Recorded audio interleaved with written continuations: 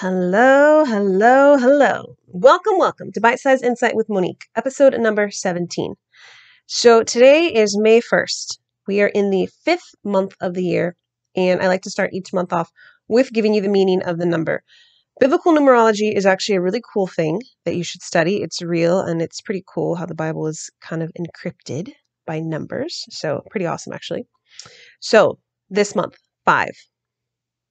5 is the number of grace. Got a couple meanings, but the first one I give you is grace.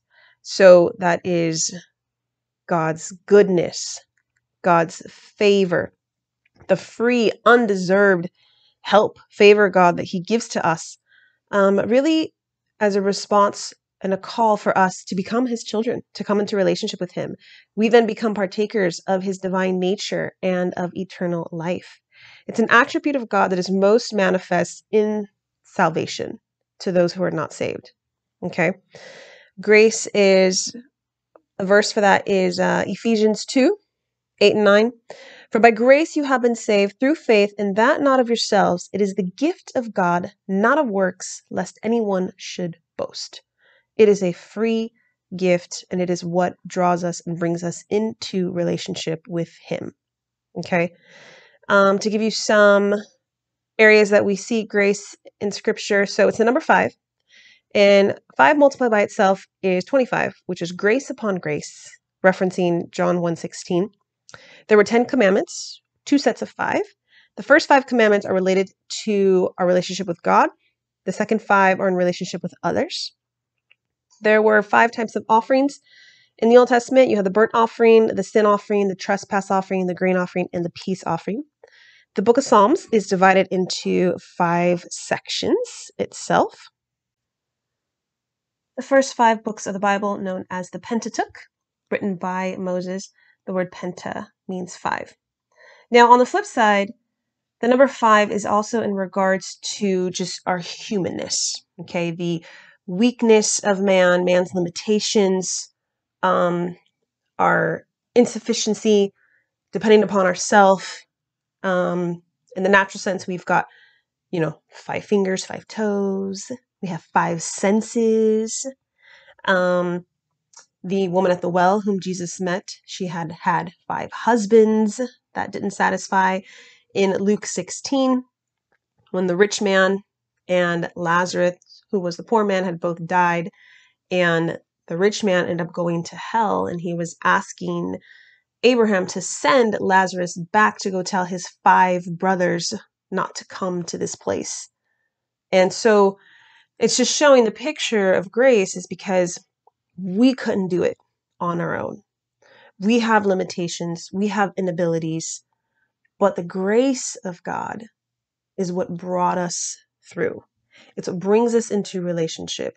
God's grace, even just you and your gifting and what God called you to do, you can't do that just by yourself. You will have some kind of limitation.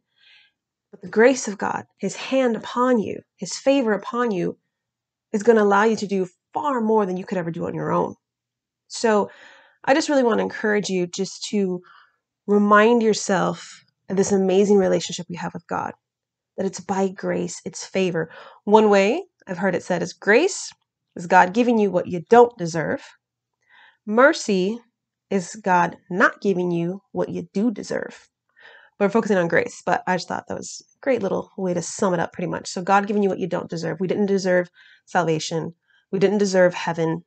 Okay.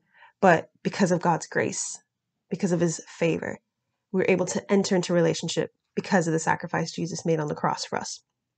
So this month, I encourage you just to be conscious when something amazing happens, when the favor, unmerited, unearned favor of God happens in your life. That's His grace.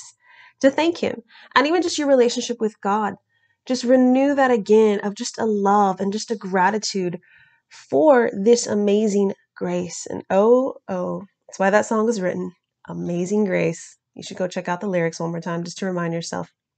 So this is Bite Size Insight with Monique, number 17 in regards to the month of May, the number 5, God's grace.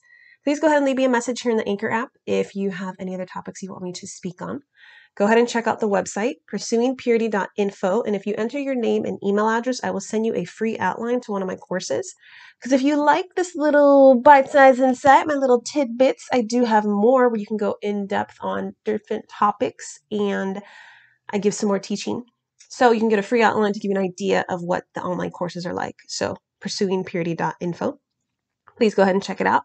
But please do leave me a message here in the Anchor app. I always love to hear your suggestions, comments, laughter, and yeah, so it's great connecting with y'all. So go ahead and do that. Stay tuned because next time will be Mythbusters number 2. You're not going to want to miss it. It might rock some of y'all's theology, I must say, but it's going to be good. So make sure you're here for the next one. And until next time.